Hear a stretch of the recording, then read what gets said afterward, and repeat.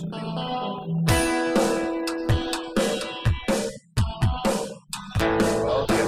to Health Solutions with Sean and Janet Needham. Another wonderful episode on Monday. This is where Team Needham discusses everything healthcare. I am your host, Sean Needham, along with my wonderful wife and producer, Janet. And today in the studio, we have Tosha Stafford. We will be talking with her about bariatrics. She's an expert in bariatrics and weight loss. We are at the AM 1470 KBSN studios in Moses Lake, streaming live on my Facebook and the Moses Lake Professional Pharmacy YouTube. Also, if you have any questions or you'd like to be part of the show, please call in 509-765-1470. Tosha, welcome to the studio. How are you? I'm good, thank you. All right. So why don't you just start with telling us a little bit of history about bariatrics, because I'm familiar with bariatrics. Some people explain about a little bit about that. Well, bariatric surgery is where they reduce the capacity size of your stomach so that you eat less. There's different forms of bariatric surgery that can also reroute or shorten the intestines to shorten the path to digestion. It's very effective in obesity. Okay, so there's a sleeve. There's also gastric bypass you're talking about. Mm-hmm. There's different forms of surgeries. There's the gastric bypass. There's the lap band. There's the sleeve. There's the duodenal switch. The gastric balloon is now coming out. Okay, so why would somebody seek bariatric surgery? Many times, most people have a very difficult time losing the weight and keeping it off, or they are faced with diseases and various diseases from the obesity that they have to lose weight rapidly to help with their overall health. Okay, so what are some of those diseases that they could have before having bariatric surgery? They can have high cholesterol. They can have hypertension, diabetes, various diseases of the heart. Okay, so is there something to qualify before having bariatric surgery? Is there something they have to qualify before they have some kind of surgery like bariatric surgery? They do. Each doctor usually has their own qualification processes that you have to go through. In the States, they usually require 6 months of counseling services, psychological evaluations. You have to prove that, you went through 6 months of dieting on your own. They do a complete health panel on you, assess your risk, and then your qualifications to lose weight. They may require that you lose, 5-10% of your body weight before you're able to have the surgery. Okay, so tell us a little about the history of your bariatric surgery. So I was heavyset most of my life as a child, and at one point I tipped the scale at over 300 pounds, and I was in corporate America traveling all the time. I was heavyset, I had high blood pressure, I have rheumatoid arthritis, and I was traveling for my job to Boise, and I was approached by an Alaska airline representative, and they wanted me to buy another seat, and they questioned whether I would be able to fit on the airplane. And I knew at that point that I needed to do something about my weight, but I just hadn't done anything. I hadn't been consistent with doing anything, let's put it that way. And when she followed me onto the plane and made sure I could fit in the seat, that was enough for me. So I had decided, since my insurance did not cover bariatric surgery, I was at the point that enough was enough and I needed to lose the weight. I needed to focus on my health, and so I opted to go to Mexico 3 weeks later and have my bariatric surgery. Wow, that was fast. Mm-hmm. So did you have any disease states? You discussed that there's some disease states that can come about with being overweight. Did you have any disease states that before you had surgery? I did. I had hypertension, so I was on medication for that. And I also have rheumatoid arthritis, and as you know, that also feeds on adipose tissue. And so I was flaring pretty much like every 2 months living off and on prednisone quite a bit. That also increased my weight as well.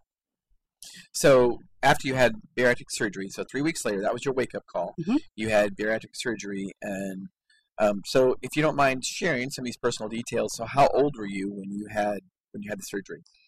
So it was in 2013, so I'm going to be 7 years out. I was 36 years old at the time that I had decided to have it. I lost most of my weight all within the first year. I went about 140-pound weight loss, and I ended up rebounding and settling in about 120-pound weight loss. Okay, so help us out with you're on medication for blood pressure, high blood pressure, correct? Mm-hmm. And your blood pressure, did you get off the blood pressure medication after you lost the weight? I did. Because your blood pressure went away. Yep. Your high blood pressure went away. So what about the RA? Did the RA get better? The RA did get better. So in 7 years, I've only really had to go on prednisone, I would say maybe 8 times. And before that, to be honest with you guys, I was probably on prednisone at least every other month. Yeah. And of course, prednisone long term does not have great side effects for sure.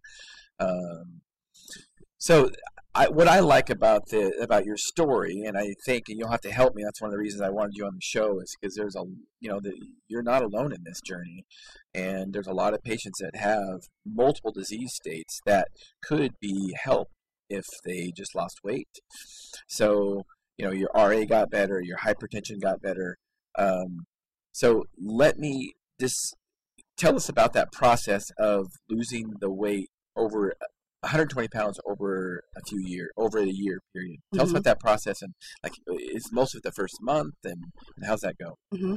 So I had to lose, I think about 18 pounds before my doctor would perform the surgery on me in Mexico. Before that, I had tried various diets. I had tried low carb, I had tried Atkins, I had tried Weight Watchers multiple times. And I got to the point that I would question myself and ask myself, why can't you just stick with a diet? Like, why can't you do this? You can do everything else in life. Why can't you diet? Why can't you lose it? And after I had bariatric surgery, and I had to let my stomach heal, of course, for the first 45 days. I really took a vow to change my life and to change the way that I was eating. And so the weight the first 6 months just fell off. You're in a drastic caloric reduction because of the capacity that your stomach can hold, and the weight just fell off. And I knew that I needed to get into the gym. But what I focused on for the first 6 months is really the nutrition part, and focusing on well-balanced meals, my protein first, making sure I was drinking my protein shakes. Then about the 6-month mark was when I started getting into the gym, lifting weights, and really just focusing on overall health. And then, 7 years later, here I am still continuing to do the same thing, and, now coaching, hundreds of bariatric patients to be successful in their journey. So tell me a little about, you mentioned that you had to lose weight before you had surgery. Mm-hmm. Okay, so there's a qualification.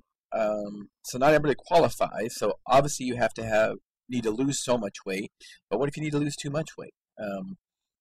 So you're saying sometimes some patients could be too heavy to do the surgery. Mm-hmm. Okay, tell us a little bit about that. So some patients, the heavier you are, obviously the riskier the surgery is. Right. And in extreme situations, death has occurred. And so the doctors, each doctor is a little bit different, but they do want you to lose a certain amount of weight. And depending on what you weigh, you might have to lose a substantial amount of weight to have it done. It depends. I was a little bit over 300 pounds starting. My surgery weight was like 268, I believe. I had lost some weight before that. But patients that are, if you watch like My 600-Pound Life, some of them have to lose a little bit of weight to qualify for the surgery. The heavier you are, the riskier the surgery is. Right. Now, one thing I do want to mention is that, as an American, and this is not novel for me, this is not a novel statement for me. I was taught this by a doctor, and as an American, the most dangerous thing we could do every day as an American is to be overweight. And why do I say that? Because cardiovascular disease kills more people in this country than car wrecks, than cancer, than many things combined. So the most dangerous thing we can do is be overweight, because being overweight does attribute to diabetes, hypertension, high cholesterol possibly, which has been linked to cardiovascular disease, which kills a lot of Americans. So, and is going up all the time. So, any way to lose weight, I think, is a good plan for patients. And sometimes we need to go to extreme measures like bariatric surgery. So, tell me a little bit about, you mentioned about being a coach. What made you do that? Did you do that right away? What made you be a coach for bariatrics post-surgery? No, I was in corporate America, so I was actually a vice president of a bank, and I was in client development when I had my surgery, and somewhere along the line, my passion developed to help people. I realized that there was a need to really help people, help to reinforce what the doctor tells us to do after. But the problem after bariatrics is we all have surgery at different locations. I had mine out of the country. So I did not have the support system that some people in the U.S. might have if they've had it at their local hospital who has a big support group or system set up at that hospital. I unfortunately did not have that.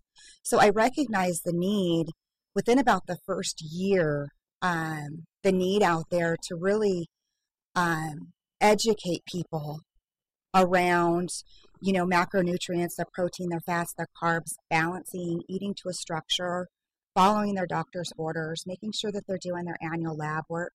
And that's when I had decided to quit my job and start coaching. Awesome. It was a huge transition. Yeah. So tell us a little bit, tell us a little bit about, you mentioned you had yours done in Mexico. So tell us a little bit about why you chose Mexico. So my insurance did not cover bariatric surgery, and at that time it was about $20,000, and I did not have $20,000 in the bank unless I put it on credit or took out a loan. So I had opted to go to the Obesity Control Center and have mine done in Tijuana with Dr. Ortiz, and all in all, it was less than half of the cost in Mexico. And I was very comfortable with my choice. He was one of the top surgeons. He educates all around the world. So I was very comfortable going down there to have the surgery done. My family, on the other part, was not. So my mom, who's an emergency room nurse, had to escort me and check out everything before I had it done. But, in the end, I would go down and have it done there in a heartbeat again. I loved the experience. Yeah, thanks for sharing that. So that looks like we can wrap this segment up. First segment up, we'll go to a commercial.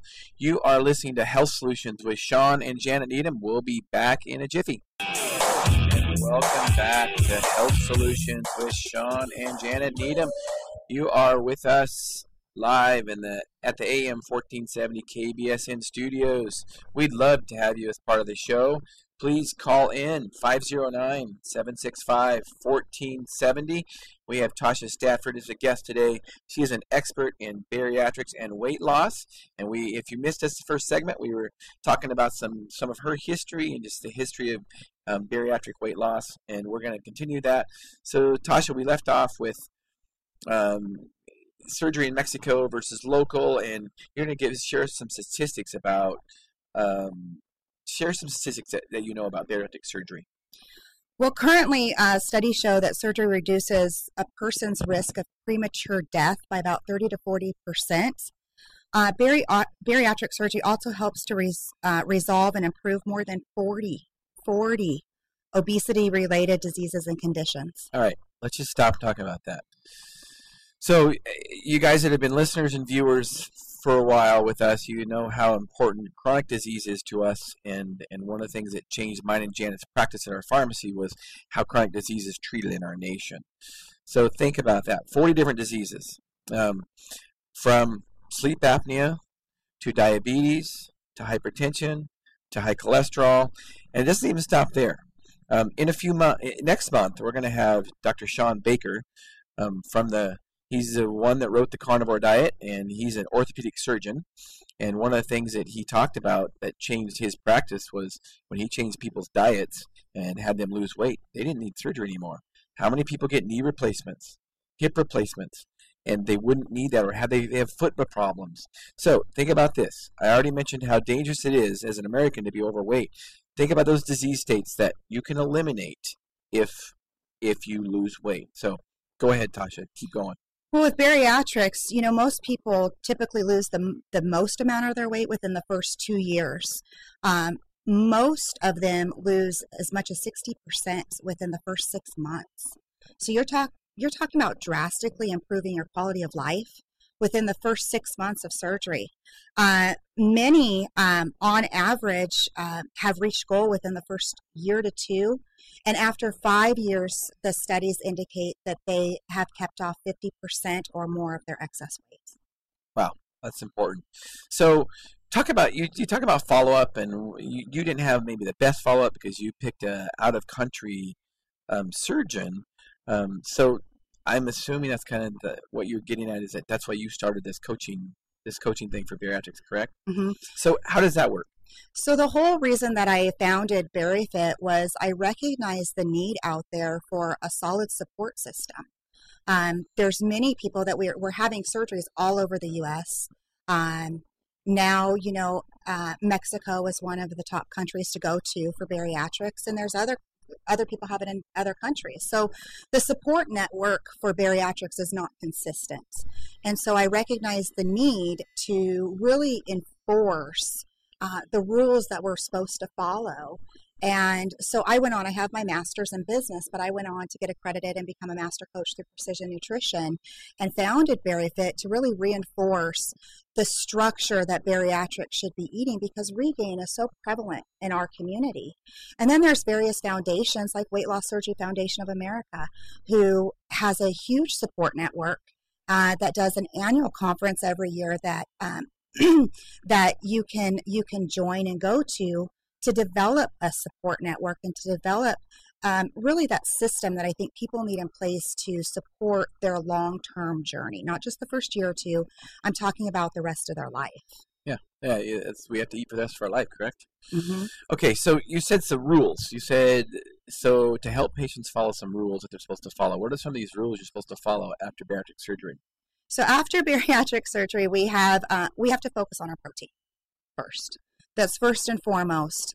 Every meal, every snack, it should really be protein focused. The other is, watching the carb intake. You should only be really eating, healthy, nutritious, smart carbs, not highly processed carbohydrates. And then really watching your fats, although there's lots of healthy fats, there's a lot of dangerous fats out there as well, is really just leading kind of that balanced life, not drinking 30 minutes before, 30 minutes after a meal, watching your alcohol intake, keeping it to a minimal, getting active. The most successful people do cardio on average at least 4 days a week for about 30 minutes. Okay. So you said not drinking or drinking 30 minutes before or 30 minutes after a meal. Mm-hmm. Explain that. So that's new to me. The 30-30 rule. So after bariatrics, your capacity of your pouch is limited, right? Your stomach. So for example, 80% of my stomach was removed.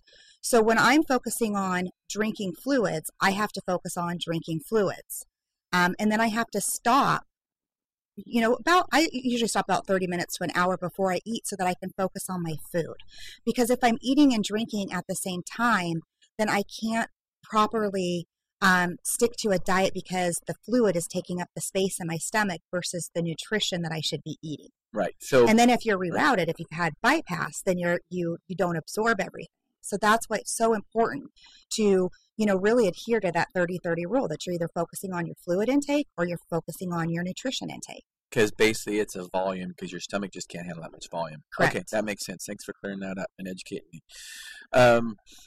So tell us a little bit more about some of the things as far as macros and maybe nutrients that bariatric might be deficient in. What about some fat-soluble vitamins, things like that? Do you have any do you have some information for us on that? Okay. So when I first had bariatric surgery, to be honest with you, I did not have an idea of what a macronutrient was. I knew what calories were. It was through, educating myself, also hiring my own personal coach, that I started macro dieting in the beginning.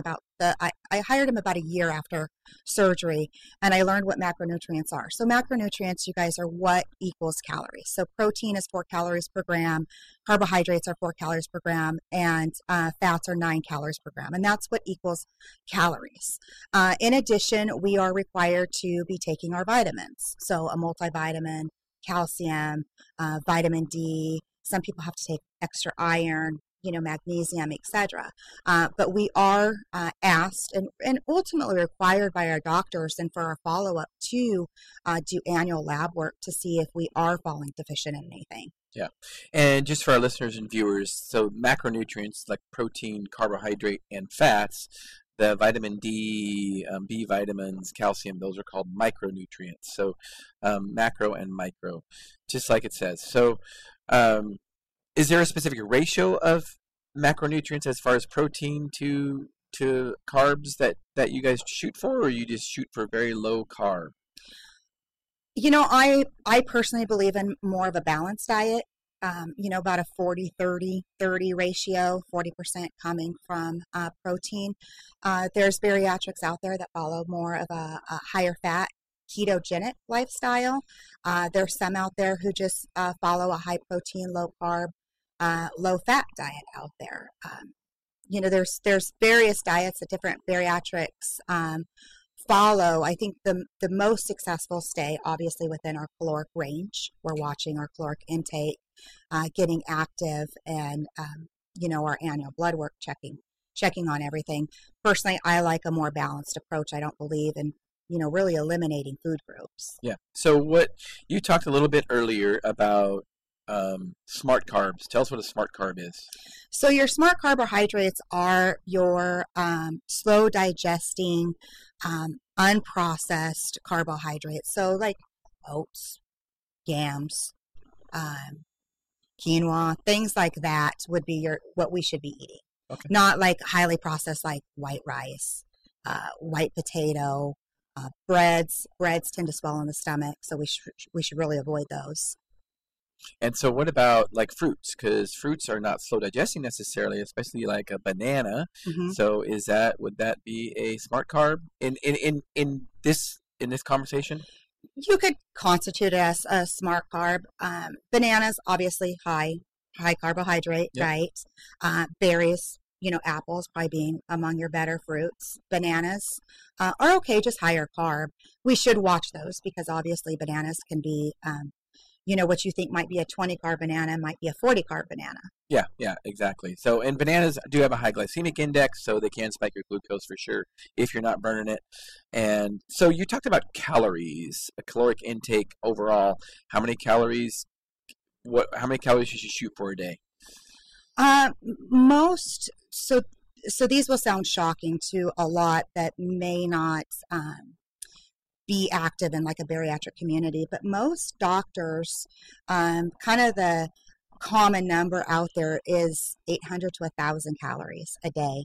And I've seen other plans, they go up to like 1,200 calories a day after you've reached maintenance. The discrepancy comes when, as a bariatric, you've really transformed your life and got very active in the gym. Those people to power lift, to run marathons, to bodybuild may require, some more calories despite our capacity restrictions. Right. So let's talk about that. So let's say, do you know of, or do you coach any, or do you know of any bariatric patients that have went to the surgery and they are some type of marathon runner? A lot. Okay. So with a small stomach like that, if they're burning, they could burn upwards, especially a male could burn 1,000 calories an hour, Mm-hmm. if they're in doing intense exercise. So let's say they're burning 700 calories an hour. Can they meet the requirements by eating enough during exercise to do that with a decreased stomach capacity? It's very difficult for them to do so. Okay. When you're dealing with somebody who is missing 80% of their stomach, and then they start marathoning or cycling, it's very, very difficult for them to eat the amount of calories that an unaltered person, marathoner or cyclist, would consume. Yeah. And so they have to be really smart, and that may mean that they have to supplement. Yeah. And do shorter type, because our body has an hour and a half reserves in glycogen alone usually, so they can just do shorter events, and obviously you can burn fat too. So it's not just what you eat. That might help with our performance. It's not just what you eat. So as far as a program, as far as you put people on a personal, is everybody the same when you put them on a program, or do they follow different diets depending on that person? No, my programs, I follow a structure for one. So I do follow a structure, but everybody's, different. So, all their programs are a little bit different. If I have somebody who's marathoning, my program for them would be a little bit different. We would have to be smart about what we do in the program so that they can take in the calories to perform in their runs. Somebody who's more sedentary, my program for them would be a little bit more different. Yeah. Everybody, it's so, it's on a weekly basis and it's customized to them, but yet I still maintain, a similar structure when I am like programming meals. It's just when it comes to supplementation, it may be a little bit different, depending on, their exercise level and how active they are. So I think that's what's important. And if anybody tuned into our show last week, my brother was on the show and he talked about, instead of calling it diet, he talked about way of eating. And one thing, whether we talk about keto or carnivore diet or vegetarian diet, vegan diet, paleo diet, you got to find out what works for an individual, and everybody is different. So you got to find out what works for them, depending on activity level and, depending on timing of nutrients and stuff. So everybody's different. I think that's what's important, is that you have a personal diet for, everybody has to have a personal diet and find out what works for them. That's why it's important to educate people on the differences of them. So when you talk about, you mentioned the importance of the personal diets that you give to people. So how would the process start when somebody started with you? How would that work? Well, when I start my process with clients, is I'm looking for sustainability. I'm looking at when they fill out their client profile, and I'm reading over their history, and I'm looking at everything, and I'm talking to this person. I'm looking at what's going to be sustainable in their life, what's going to come natural to them. And so that's my starting foundation for them. If I have a vegan, obviously I can't put meat in there, so I have to look at what comes natural to this person. How do they want to eat? If I have them eating broccoli 6 times a day and they hate broccoli, they're going to hate the process. I want them to love, I hate to say diet. I want them to love the process, because if they love the process, they're going to stick with the process. It's going to be a lifestyle change for them that they can see themselves doing, not just today or in a year, but 10 years down the road. The way that I eat the same whether I'm on vacation, I'm on a cruise ship, I'm at home. I try to maintain the same structure. So when I'm talking to clients, I have to dig deep and find out really what's going to be sustainable for them and keep them on track. And for them to say, you know what, Tosha, I can maintain this. 10 years down the road, I can see myself eating like this. That means I've coached the way that I should coach, because I've made it a lifestyle change for them. So when do they usually get started on this process? Immediately after surgery, or do you wait a few months? Or I have clients that are 2 weeks out, and I have clients that are 23 years out. Oh, wow. So I have a wide range of clients. I have marathoners, I have cyclists, I have bodybuilders, I have, people that are just like to get on the treadmill a couple days a week. I have clients that don't want to exercise. I have a vast majority of clients that I work with. That's wonderful. So we mentioned about the average client can only eat 800 to 1,000 calories per day. What I like to clear up is that Honestly, the average American in a sedentary type job, I mean, from my experience of working with patients for weight loss, the average patient really only burns 1,200 calories a day if you have a sedentary job and you don't do any extra exercise.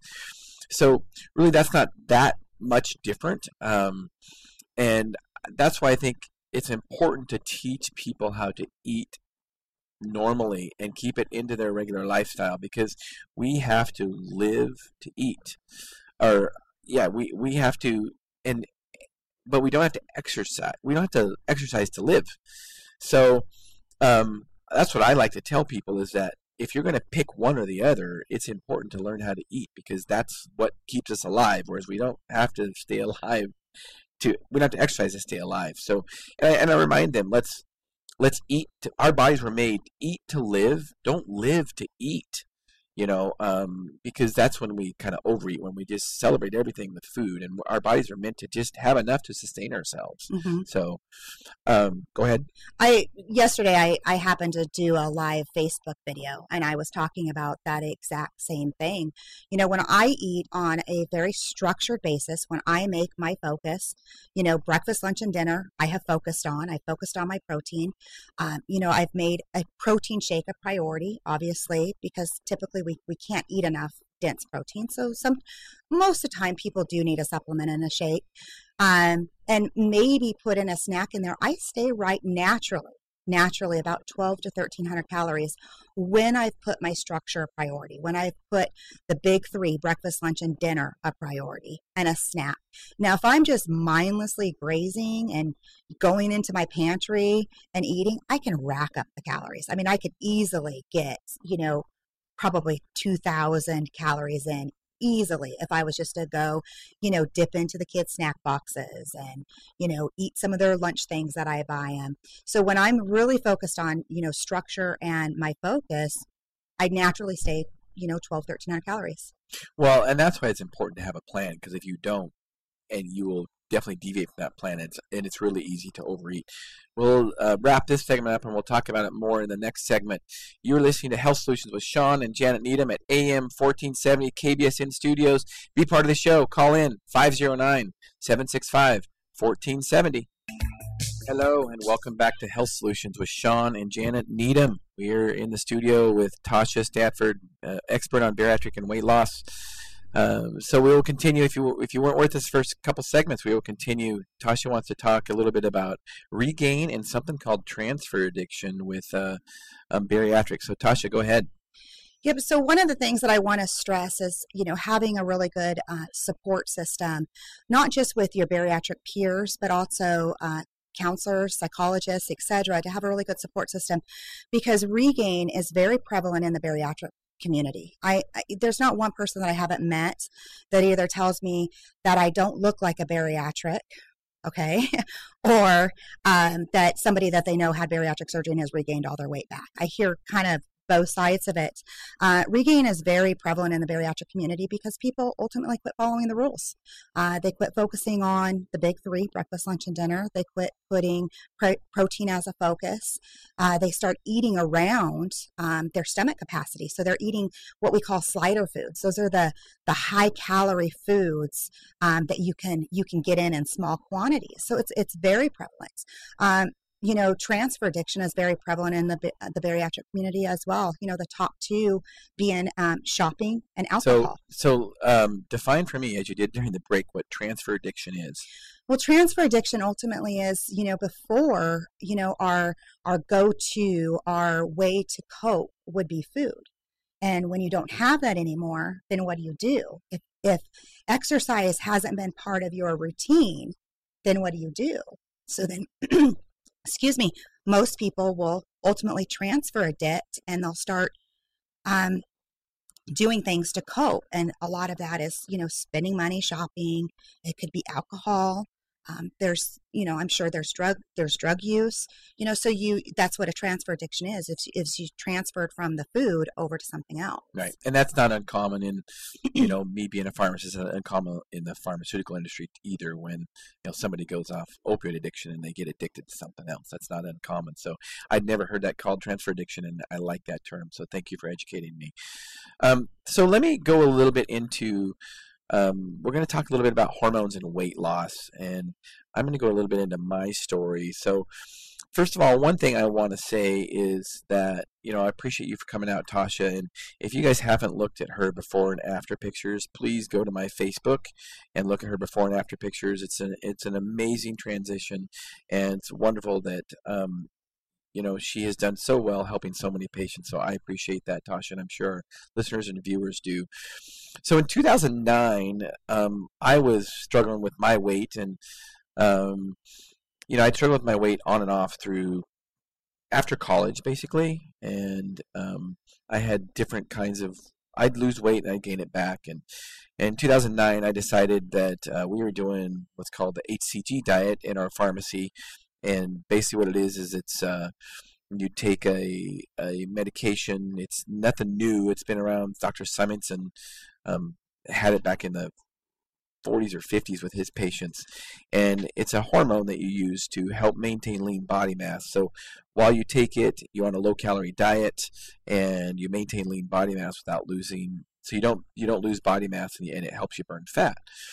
So it's a high protein type diet, very low calorie, and you only do it for a month, and then your body kind of needs to reset if you want to do another round. Anyway, in 2009, I decided I had hypertension, I had, which is also known as high blood pressure, I had high cholesterol, and of course they wanted to put me on medications, and I just didn't want to go on chronic medications for those diseases. So I ended up doing the diet in 2010, and I lost 26 pounds the first month, ended up losing a total of about 60 pounds over 4 months.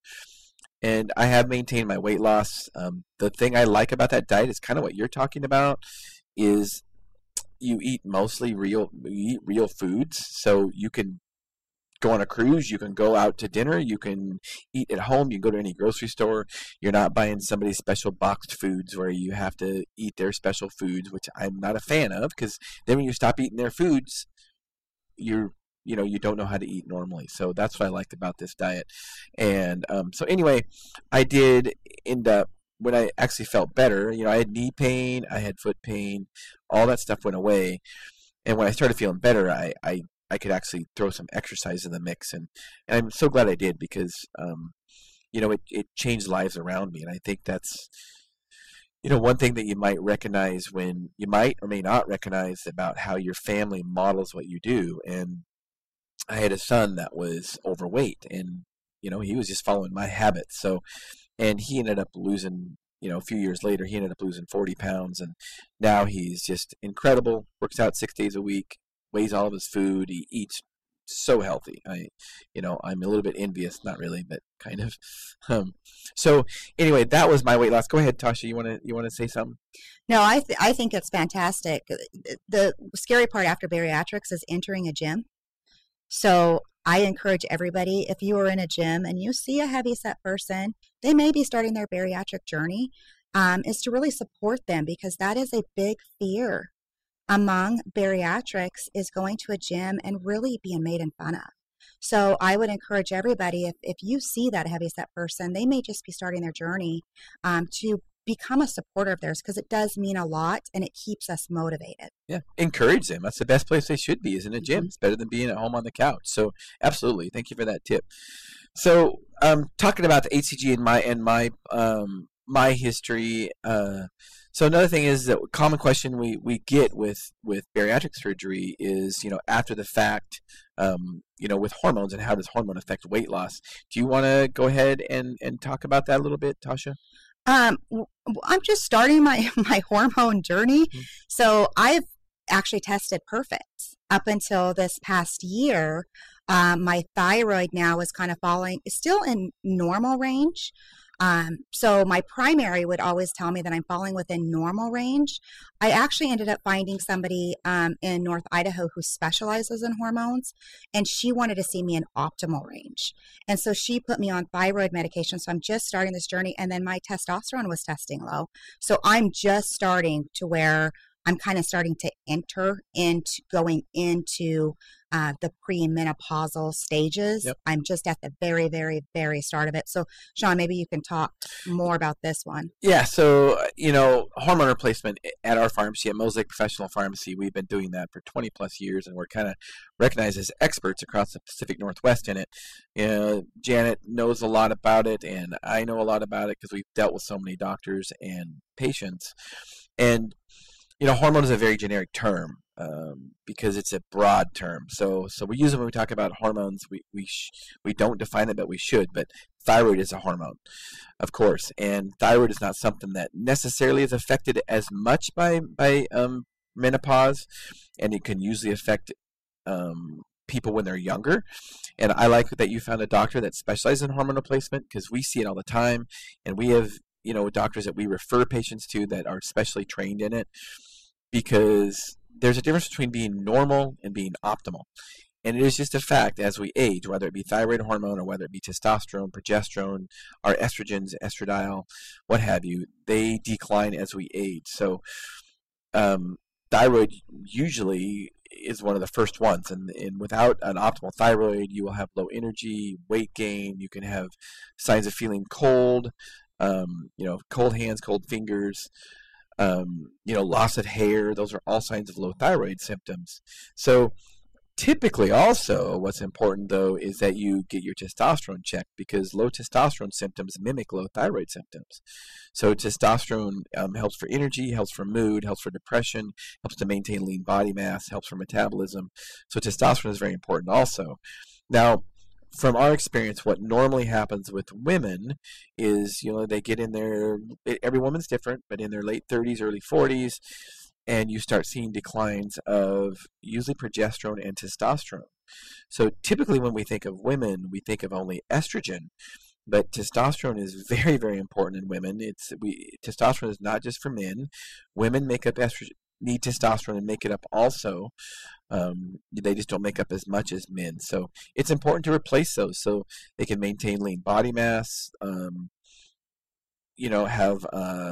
optimal bone health. Testosterone is good for bone density. All those things are important long term. So, and it's important that you see a provider like you found that doesn't want you to be normal, but wants you to be optimal. Because what's normal, when you think about some of those normal symptoms or those in the normal lab numbers, a lot of times those normals are from, thousands or millions of patients that were already sick. So those normal numbers, it was normal for them to be sick. So it's not an optimal level. So that's what the importance is, the importance of hormone balancing long term. Now, so maintaining your metabolism, maintaining lean body mass, all those things are important if you want to maintain a healthy body weight and be able to keep the weight off. Mm-hmm.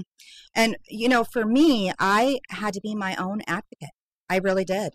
And, I was fortunate that you guys were friends on my Facebook page when I was talking about my hormones and gave me some additional advice to kind of start asking some questions. And that's how I ultimately, with my primary, I knew something was going on because I wasn't feeling my normal self. I was more tired. I just wasn't feeling myself anymore. And so I had done my original blood work with my primary, but I was told I was in normal range.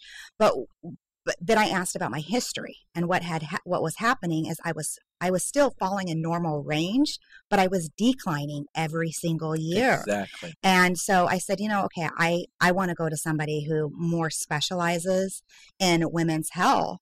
And that's when I found Jan at Prairie Family Prairie Family Medicine in North Idaho, and she specializes in it, and she's wonderful.